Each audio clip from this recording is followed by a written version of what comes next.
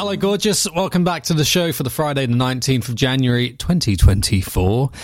It is episode 2108. Hope you're doing well. Welcome. Today has been horrendous. To put it simply, today has been the worst.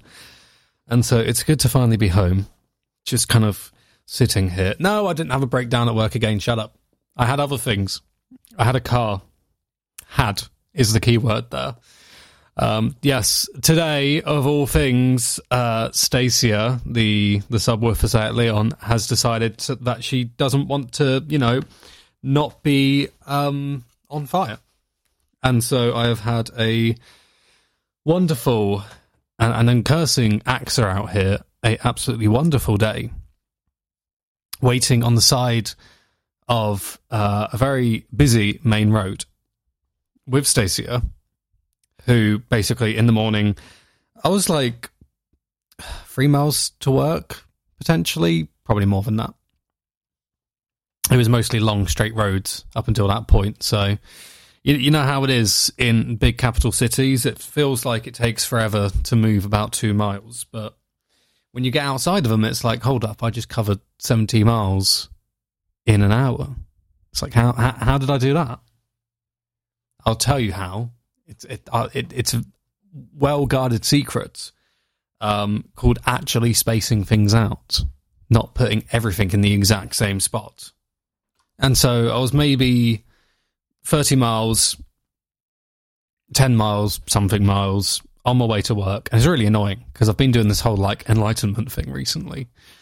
And by enlightenment thing, I mean it is winter. It is harder to get to work at the moment. So I need to wake up earlier to prep the car, as it were. Scrape the insides, because the insides, for some reason, get really icy as well. I would love to work by my own schedule, but I think those days are behind me now. And so I've kind of been not pumped as such, just happy that I've been able to meet the demands. Waking up early, trying to get to places extra early and all of that sort of stuff. Basically being, a social stew with no life. And so, yeah, I was about 30 miles in. It's only 8:20. Start work at 9. I'm only 5 miles away. Straight road. No London traffic at all. And I just smell this horrendous, acrid burning smell. And I'm like, crap. This is the day, isn't it? It's the fucking day. I've been looking at that car day in, day out, thinking it's not far off, is it? The day's not far off. Because she has been ragged around every single corner of the UK and to a certain extent some of Europe.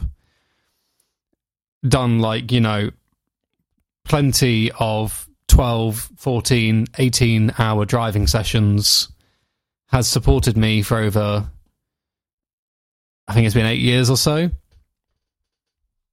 And so I was like, one day it's going to fuck up. And that day was today. And so got out of the car, looked at where the source of the smell was, and saw a fair bit of smoke. And I was like, that's not good. That looks exactly like how it looked when the clutch blew up. But this time it was instead the brake seizing. And it's really annoying because I go on these really long jobs away from home and I don't have the car with me. And so I don't know what's happening with the car, and I forget how the car drives after a while. So next time I get in the car and I'm like, oh, that feels a bit crap. A lot of the time I just have to kind of be like, well, maybe it is. Maybe you just kind of get used to that crapness, as it were. Because you go off and you drive faster things. Or, you go off and you just forget that cars don't go a million miles an hour straight from startup. And so I come back from these really long jobs and I think, oh, that feels a bit crap. Don't really think much of it. This time it was same situation. Tuesday. The last day, famously, I had a bit of a mental breakdown, got in the car, and I started reversing, and I was like, that feels really slow. But I was kind of like, right, I guess I'm just not tickling the clutch in the right places. Clip that, use it. And so I kind of didn't think much of it. And I found out today that the brakes were binding, like really badly. They were just completely seized. And so I was on the side of the motorway for over 5 hours, waiting for a breakdown truck to come. And I'm with AXA. Now, called AXA, 8:20, didn't get them to pick up till like 9:30. Like every single line was either not going anywhere, or it didn't exist, or it was for, Great Dane insurance. And it's like, right, well, that's not what I want. And so I finally get through to them, and they're like, okay, cool, we'll send someone over. I'm like, sick, see you in a bit, cuz, wagwan. An hour passes, an hour and a half passes. I'm like, cool, there's nobody here. Get a phone call, and he's like, I'm in Oxford, where are you? I'm like, I am nowhere near Oxford. That's for sure. Turns out, AXA sent him to the wrong place. And so I asked for another one. I'm like, right, well, you've fucked up that. Can you send another guy? And they're like, okay, sure, he's coming. Hour passes, hour and a half passes. 2.5 hours pass. 3 hours pass. Jesus Christ, how many hours are passing in front of my eyes of him not arriving? And I'm like, hypothermia, throwing up, all sorts of horrible stuff. I'm like, I just want to get the car in the fucking garage and go home. Like, I've already told work, there's no way. I'm not coming in today. There's no chance, because by the time I get it back into the garage and try and get a bus to work, the day's pretty much already gone. And as it turns out, that was literally the situation. I got back here at about 4 o'clock. I would have finished at 5. So I got the car into the garage. Don't know anything yet, because I haven't done their diagnosis thing. I've been waiting for a phone call, which I haven't received yet. So I'm just going to have to kind of wait and hope that something comes up tomorrow, which, by the way, stick around, because I'm going to tickle your ribs a little bit. There is stuff happening tomorrow. Interesting stuff happening tomorrow. Exciting stuff happening tomorrow. Not least the phone call telling me whether I have a car or not. Actual exciting stuff happening on this show. But yeah, got into the garage, walked back, and it's, high irony that I kind of got near to home and then was like, I just gave him my entire bunch of keys. God fucking damn it, Callum. No house keys, no work keys, no nothing. And so I'm back in my flat today because my neighbours just happen to have a spare. Because I need to, because I go off on these long jobs, and, you never know when something's going to blow up out of nowhere, especially in a flat like mine, an electronic engineer's flat. It's very advisable that at least a few people keep the keys in case, something goes horrendously wrong. But I'm still without work keys, so I think tomorrow, if they're open, I need to take a stroll down and get, my work key, my alarm key, my access fob, all of that sort of stuff. Otherwise, it's just going to be more trouble on Monday. Not the kind of trouble that I want at the moment, if I'm being quite honest with you. Because it's already been like quite a busy, long-winded week. So I was over in Manchester, good old Mankland, and I didn't have a van on this particular shoot. So Premier League, flying camera, you know the deal, whoop whoop. But there's no van, and so I'm kind of like carting myself around on public transport, which anybody who's listened to the show long enough will know I have real problems with. Many years of PTSD. Kind of make it very difficult for somebody like me to deal with continuous public transport, but made it through. Got a train down, trammed it all around the place. But it's just one of those things where it's just exhausting. You come back and you don't really want the car to blow up. But we did a good job. Everything went wrong on that shoot, which is not too surprising. You kind of doomed from the start. When you don't have one thing, it's going to be a domino effect. You're not going to have anything else, are you? That's just how life works. And so we got there. Head's not working. Ah, crap. The head is the thing that the camera sits on, the gimbal. It does the movie moves. And And then, there's parts of the actual flight system missing. It's like, oh, cool, great. This couldn't it get any worse, could it? Luckily, I had a very experienced technician called Fraser with me. Spent nights drinking beer at the bar and talking shit about music.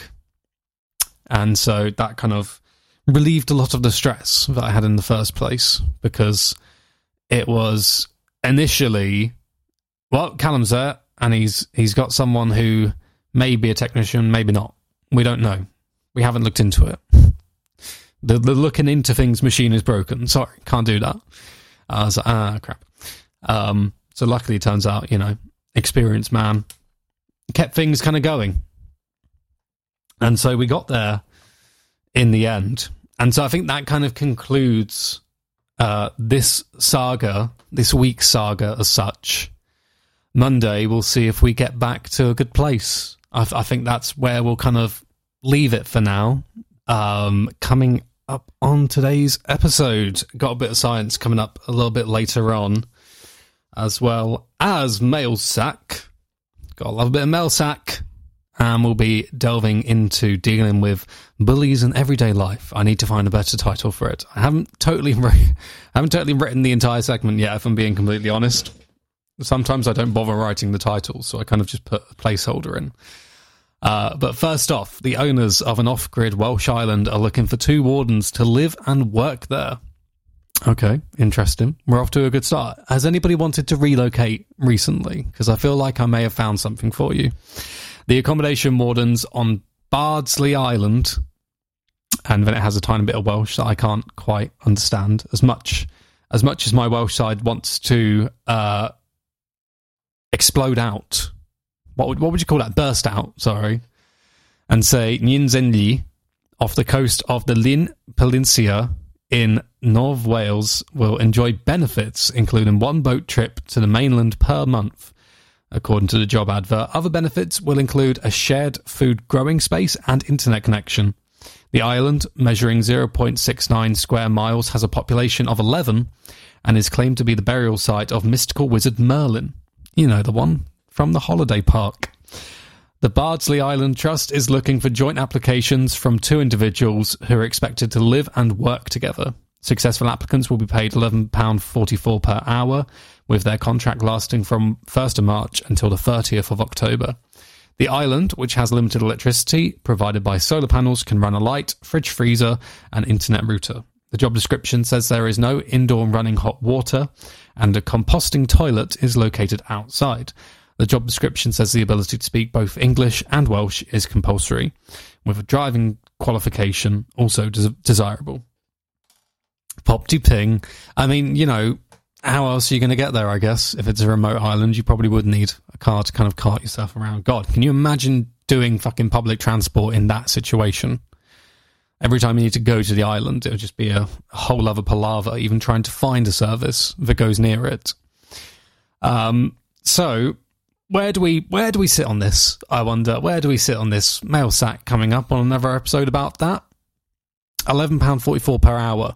If that is like a 9 hours a day, I feel like that is a bit exploitive. If you need to shit in a hole in the ground, maybe I don't know how many people would take the opportunity, but I definitely wouldn't shit in a hole in the ground for £11.44 per hour. Especially if it's like, 9 hours per day. I might consider it if it was £11.44 per hour, continual for every single hour that I'm on the island. But I feel like, it's maybe not all there in terms of benefits. However, 11 people. Can you imagine the peace? The serenity? Do wonder what their internet is, though. If I can have serenity, but I can't get onto Calm to download my daily meditation. With Tamara Levitt, of course. Gotta love Tamara Levitt. Best daily meditations. But if I can't download them, what do? I don't know. And 0.69 square miles. It's got to be an interesting little lifestyle. Think about that. Kind of got to, really go back to roots. Grow your own veg. because I assume that it's, going to be difficult to get things in and out of this little island. It's not like hugely off the coast of North Wales, but it's enough to be problematic if you don't happen to have a sailboat and a little sailor's cap. And you pop spinach and it flies in the air and you catch it in your mouth and you make some weird noise. I can imagine it being slightly problematic. And I'm not too sure how many people would manage to get by in that situation. But I do like the idea of living in serenity and peace. Just, not so much crapping in a hole in the ground. Maybe that's not for me. But hey, maybe it's for you. This is the Callum Sutton Show from Opposition Studios. A girl after my own heart. There's plenty of them. I wish they would just make themselves more obvious. It's Olivia Barron right here on the Callum Sutton Show with Wake Me Up. Absolutely loving that. Similar vibes to... Who was that Manchester band? The Mysterines. Love the Mysterines. Fantastic band from Manchester. If you haven't heard them already, where were you for that show? I was waiting around for you. I had dinner out for you and everything. It's very sad. But B, check them out. Now delving into the world of bullies, as it were, kind of like this whole, not particularly fully written segment, but basically I wrote something down in the script yesterday while on the phone with my mum, of all things, because we were talking about this. We were talking about the whole, let's say it's, because we always go with the employer example. I want to go for something else. Let's go for customer example. Say like a customer is belittling you as a public service worker. Or you could be, customer service representative. You could be a freelancer in, maybe mechanical trades, electrical trades, all of these sorts of trades where you make very direct contact with the customer and you kind of have to rely on them being on the same page as you to get work done, to get, concepts kind of accepted, and just to make sure that you're all on the same page. There is always these people who are very much bullies. They are just there for the sakes of trying to make themselves feel better by belittling others. I've had it before as a customer service representative about 1 million times. Me and Sandra often talk about this as well because it is just a thing that naturally exists in the world. It's shit, but it's there. And, sometimes you can't get rid of these things as such. There always will be that kind of like customer who walks in and acts like they own the place, acts like, you don't deserve to be, in front of them, even serving them, because they're just that big of a deal. And so it can be hard to kind of like think of ways to serve everything back, as it were, because you don't want to let these people get away with it. You don't want to put yourself in a position where you make yourself weaker. That's something that, that's ludicrous. Unless you're a sub, in which case, well, welcome to continue what you're doing. If you want to do that, there's some goth emo mummies in the corner waiting for you. I believe they've got shivs out today, and tomorrow they'll be doing some lace work. However, if you are not in that category, you kind of don't want to encourage those things. And if you're not somebody who is naturally used to kind of giving that sort of stuff back because you have this pacifistic view of the world, all you want to do is good, it can be very difficult, because if you're a dick in the first place, it's very easy to deal with dicks, as it were. If somebody was kind of belittling you, you would just belittle them back. But there are people like me, for example, who I can do that, but it will be really fucking aggressive because it's not my common state of mind. So if I do need to do it, it's forced. It's not natural, it's forced. And I don't particularly like doing that in the first place because I'm a firm believer, as many people who've listened to the show for years will know, that we should just be nice to each other. I feel like that's quite a simple criteria that a lot of people apparently don't have the intelligence to kind of understand, which is disappointing at the best of times, because we've had these kind of demonstrations over the years when, things have gone horrendously wrong. Think Love Manchester, think the clapping during the pandemic for the NHS. We've had these little sparks of interaction between unlikely suitors, where you would have, us insane pacifists and those people who are much more aggressive come together and, show humanity, as it were, work together, collaborate towards better things. Don't make it about yourself, make it about the cause. And so it's always disappointing when after those kind of big things, it instantly goes back to, well, I'm big alpha man with a massive cock and I'm going to swing it around and be incredibly rude because it's not nice being hit in the face by a cock unless you're into that sort of thing. So, you prefer not to end up in that situation. You kind of want to give it back to them as such. If you're looking at this in a sexual way, Jim, I'm looking at you, behave yourself. It's just a metaphor. It's nothing else. So you kind of want to give it back, as it were, while being as much of yourself as possible. You don't want to look weak. So pandering's already out of the equation. What do you do? How do you reverse the tables, as it were? Because I've had it. And so I know to a certain extent. I've made people, leave hotels before. Literally cancel their entire reservations. Because there's a way with words that you need to have. But I feel like it's something that can be taught, that can be learnt, and that can be put in place as long as you know what it is. So I'm pretty sure in my specific case it was like a mother of three who was also a teacher of all things, but literally like screaming at people in public, like random strangers, like literally just belittling people. She was a racist, just horrendous person to be around. And so she was, going after staff. And what do you do in that situation? It's not just a case of, right, let's get back a bit, let's let her have her thing, because that just gives her more room. If she's already swinging arms, you've just given her more room to swing arms in. So what do? You need to reverse the dynamic. She's a mother, right? So you need to take advantage of that very specifically. What if it was her sons that were calling her at the end of a long work day, saying that they had, enough of everything? They couldn't continue the way they were because of how the public treats them. They were at the end of their rope. Would that not then immediately make you a lot guiltier, knowing that you were one of those same people causing those problems? It's about making it more about you should be disgusted by yourself rather than I'm disgusted by you. It's not inflecting this belittling way.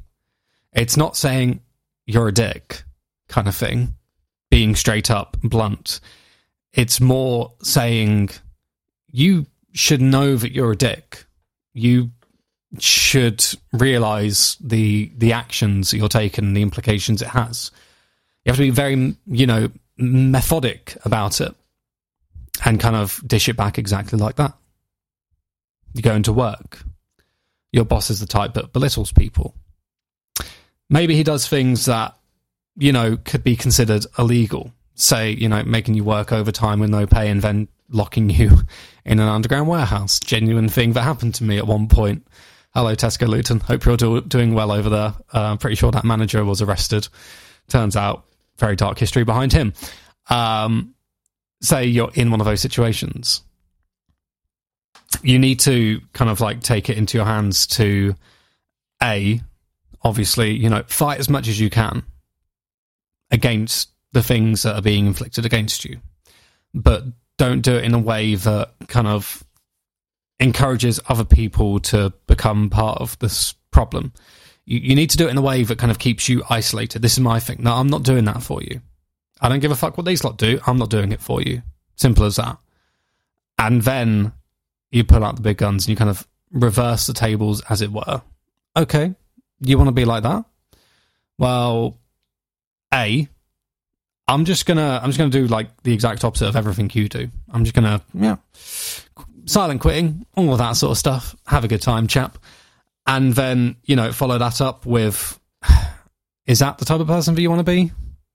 Is that seriously? Is that the kind of impression you want to give to Your kids, when they're born, whenever the fuck that will be, when you're out of prison probably, is that what you want to be? Really? You have so many options. You could be so many things, and you want to be that. And so we we were talking about this. And I think it's just something that at some point I need to have quite a in-depth conversation about, potentially with some more people. Get Alex Rowland in here, see if Lewis is about. Etiquette. Kelly, where are you? Get everyone in and just have like a proper conversation about this. Because I feel like it could lead to some very interesting... Because it's about creating the methods as such. It's about creating methods for it, rather than being like, well, I don't like my life, all of this sort of stuff, blah, blah, blah.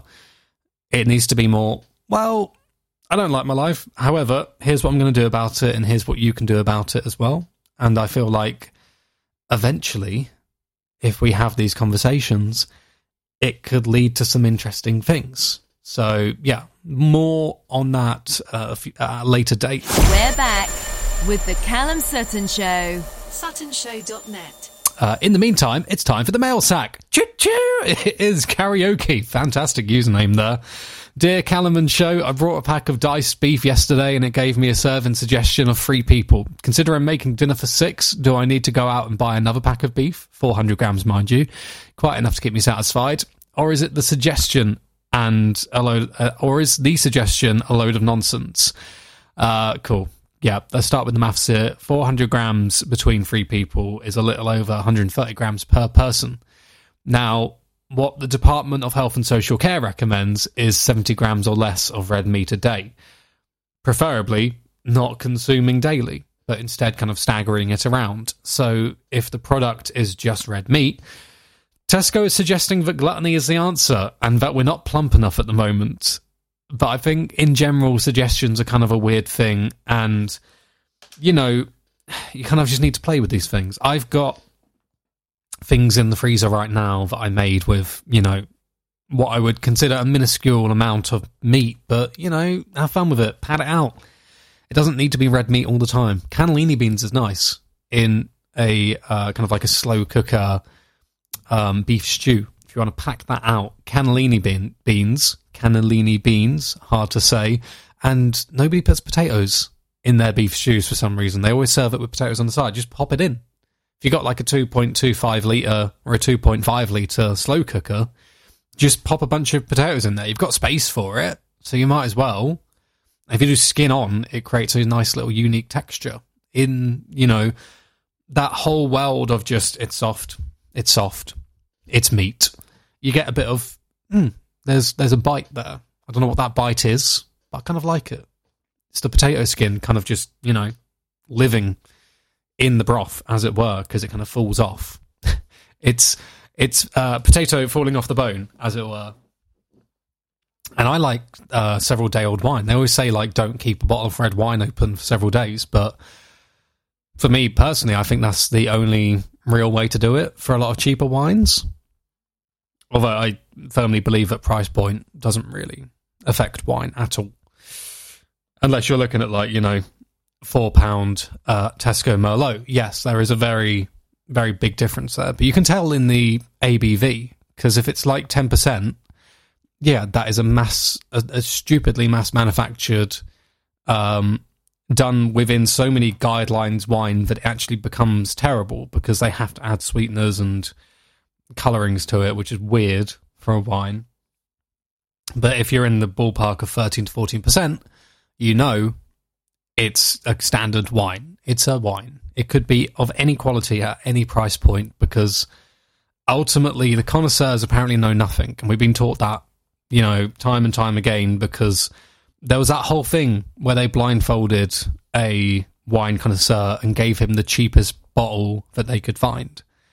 And he gave it like a 5-star review, but only because he didn't know that he was drinking something that wasn't, you know, £300. Sometimes it's all just a bunch of crap. Most recently, I've tried Carlsberg Export. Now, I've looked at that for the last, 12 years and not bitten once.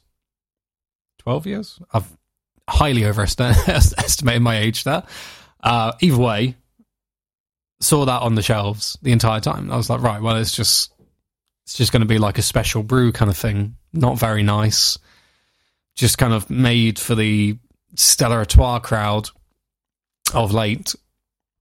But it's actually quite nice. Carlsberg Export is very close to Heineken with a slightly darker, slightly more meaty taste to it, as it were. So, you know, £5.50 for a 4-pack of pint cans of Carlsberg Export. It's not a bad deal at all. I just kind of thought that, you know, Export, white and gold can, that's just absolute pandering, isn't it? It sounds like absolute pandering. You wouldn't expect it to be good, just based on looks. But hey, maybe sometimes you just can't judge books by their cover, right? So yeah, tomorrow and maybe day after show with Alex Cole, so a nice little canon one. In the meantime, I'm going to say thank you so much for listening. Love you, and I shall see you on the next episode. Playing me out today, James Lancaster.